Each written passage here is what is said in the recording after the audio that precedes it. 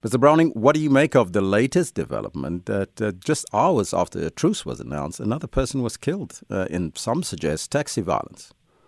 Yes, it wouldn't surprise me because this has been such an ongoing and in-depth series of violent actions that it takes just a little while for things to filter through. I'm not trying to be casual about this, but it genuinely does. This isn't like two, companies like Golden Arrow coming to an agreement and passing the instruction down the line.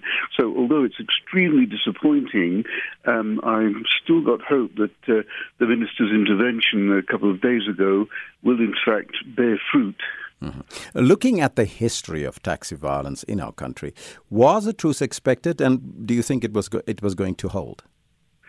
The history of truces in incidents of taxi violence around the country, never mind about the Western Cape or Cape Town, it's not very encouraging.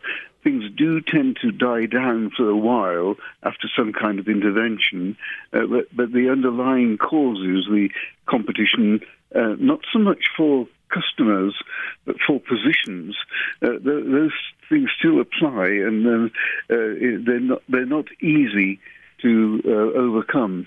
Mm-hmm. You know, it's okay to apply the law, as the Minister indicated the other day, but is there enough carrot and stick incentives from the Transport Department to put a stop to the violence? What a very good point. There is always an attempt to provide carrot with the stick somewhere being held behind the back and so on. But the government has a great deal of options in its armory to enforce legislation which is simply ignored.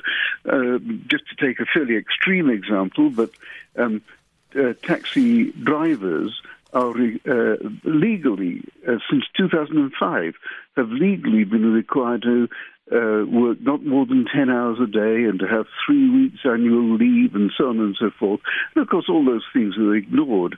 But if government were to apply them, it might concentrate the minds of taxi operators rather more than they are at the moment. Mm-hmm.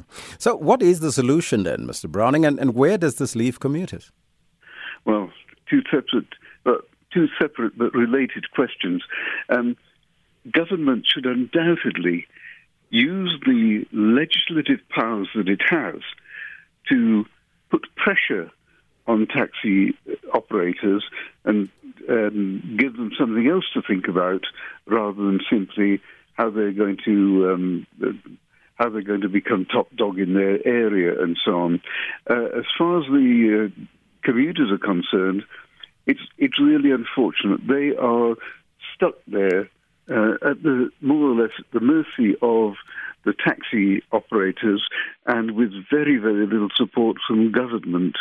So I feel for them, but Yes. it has to be government that takes the lead here. Mm-hmm.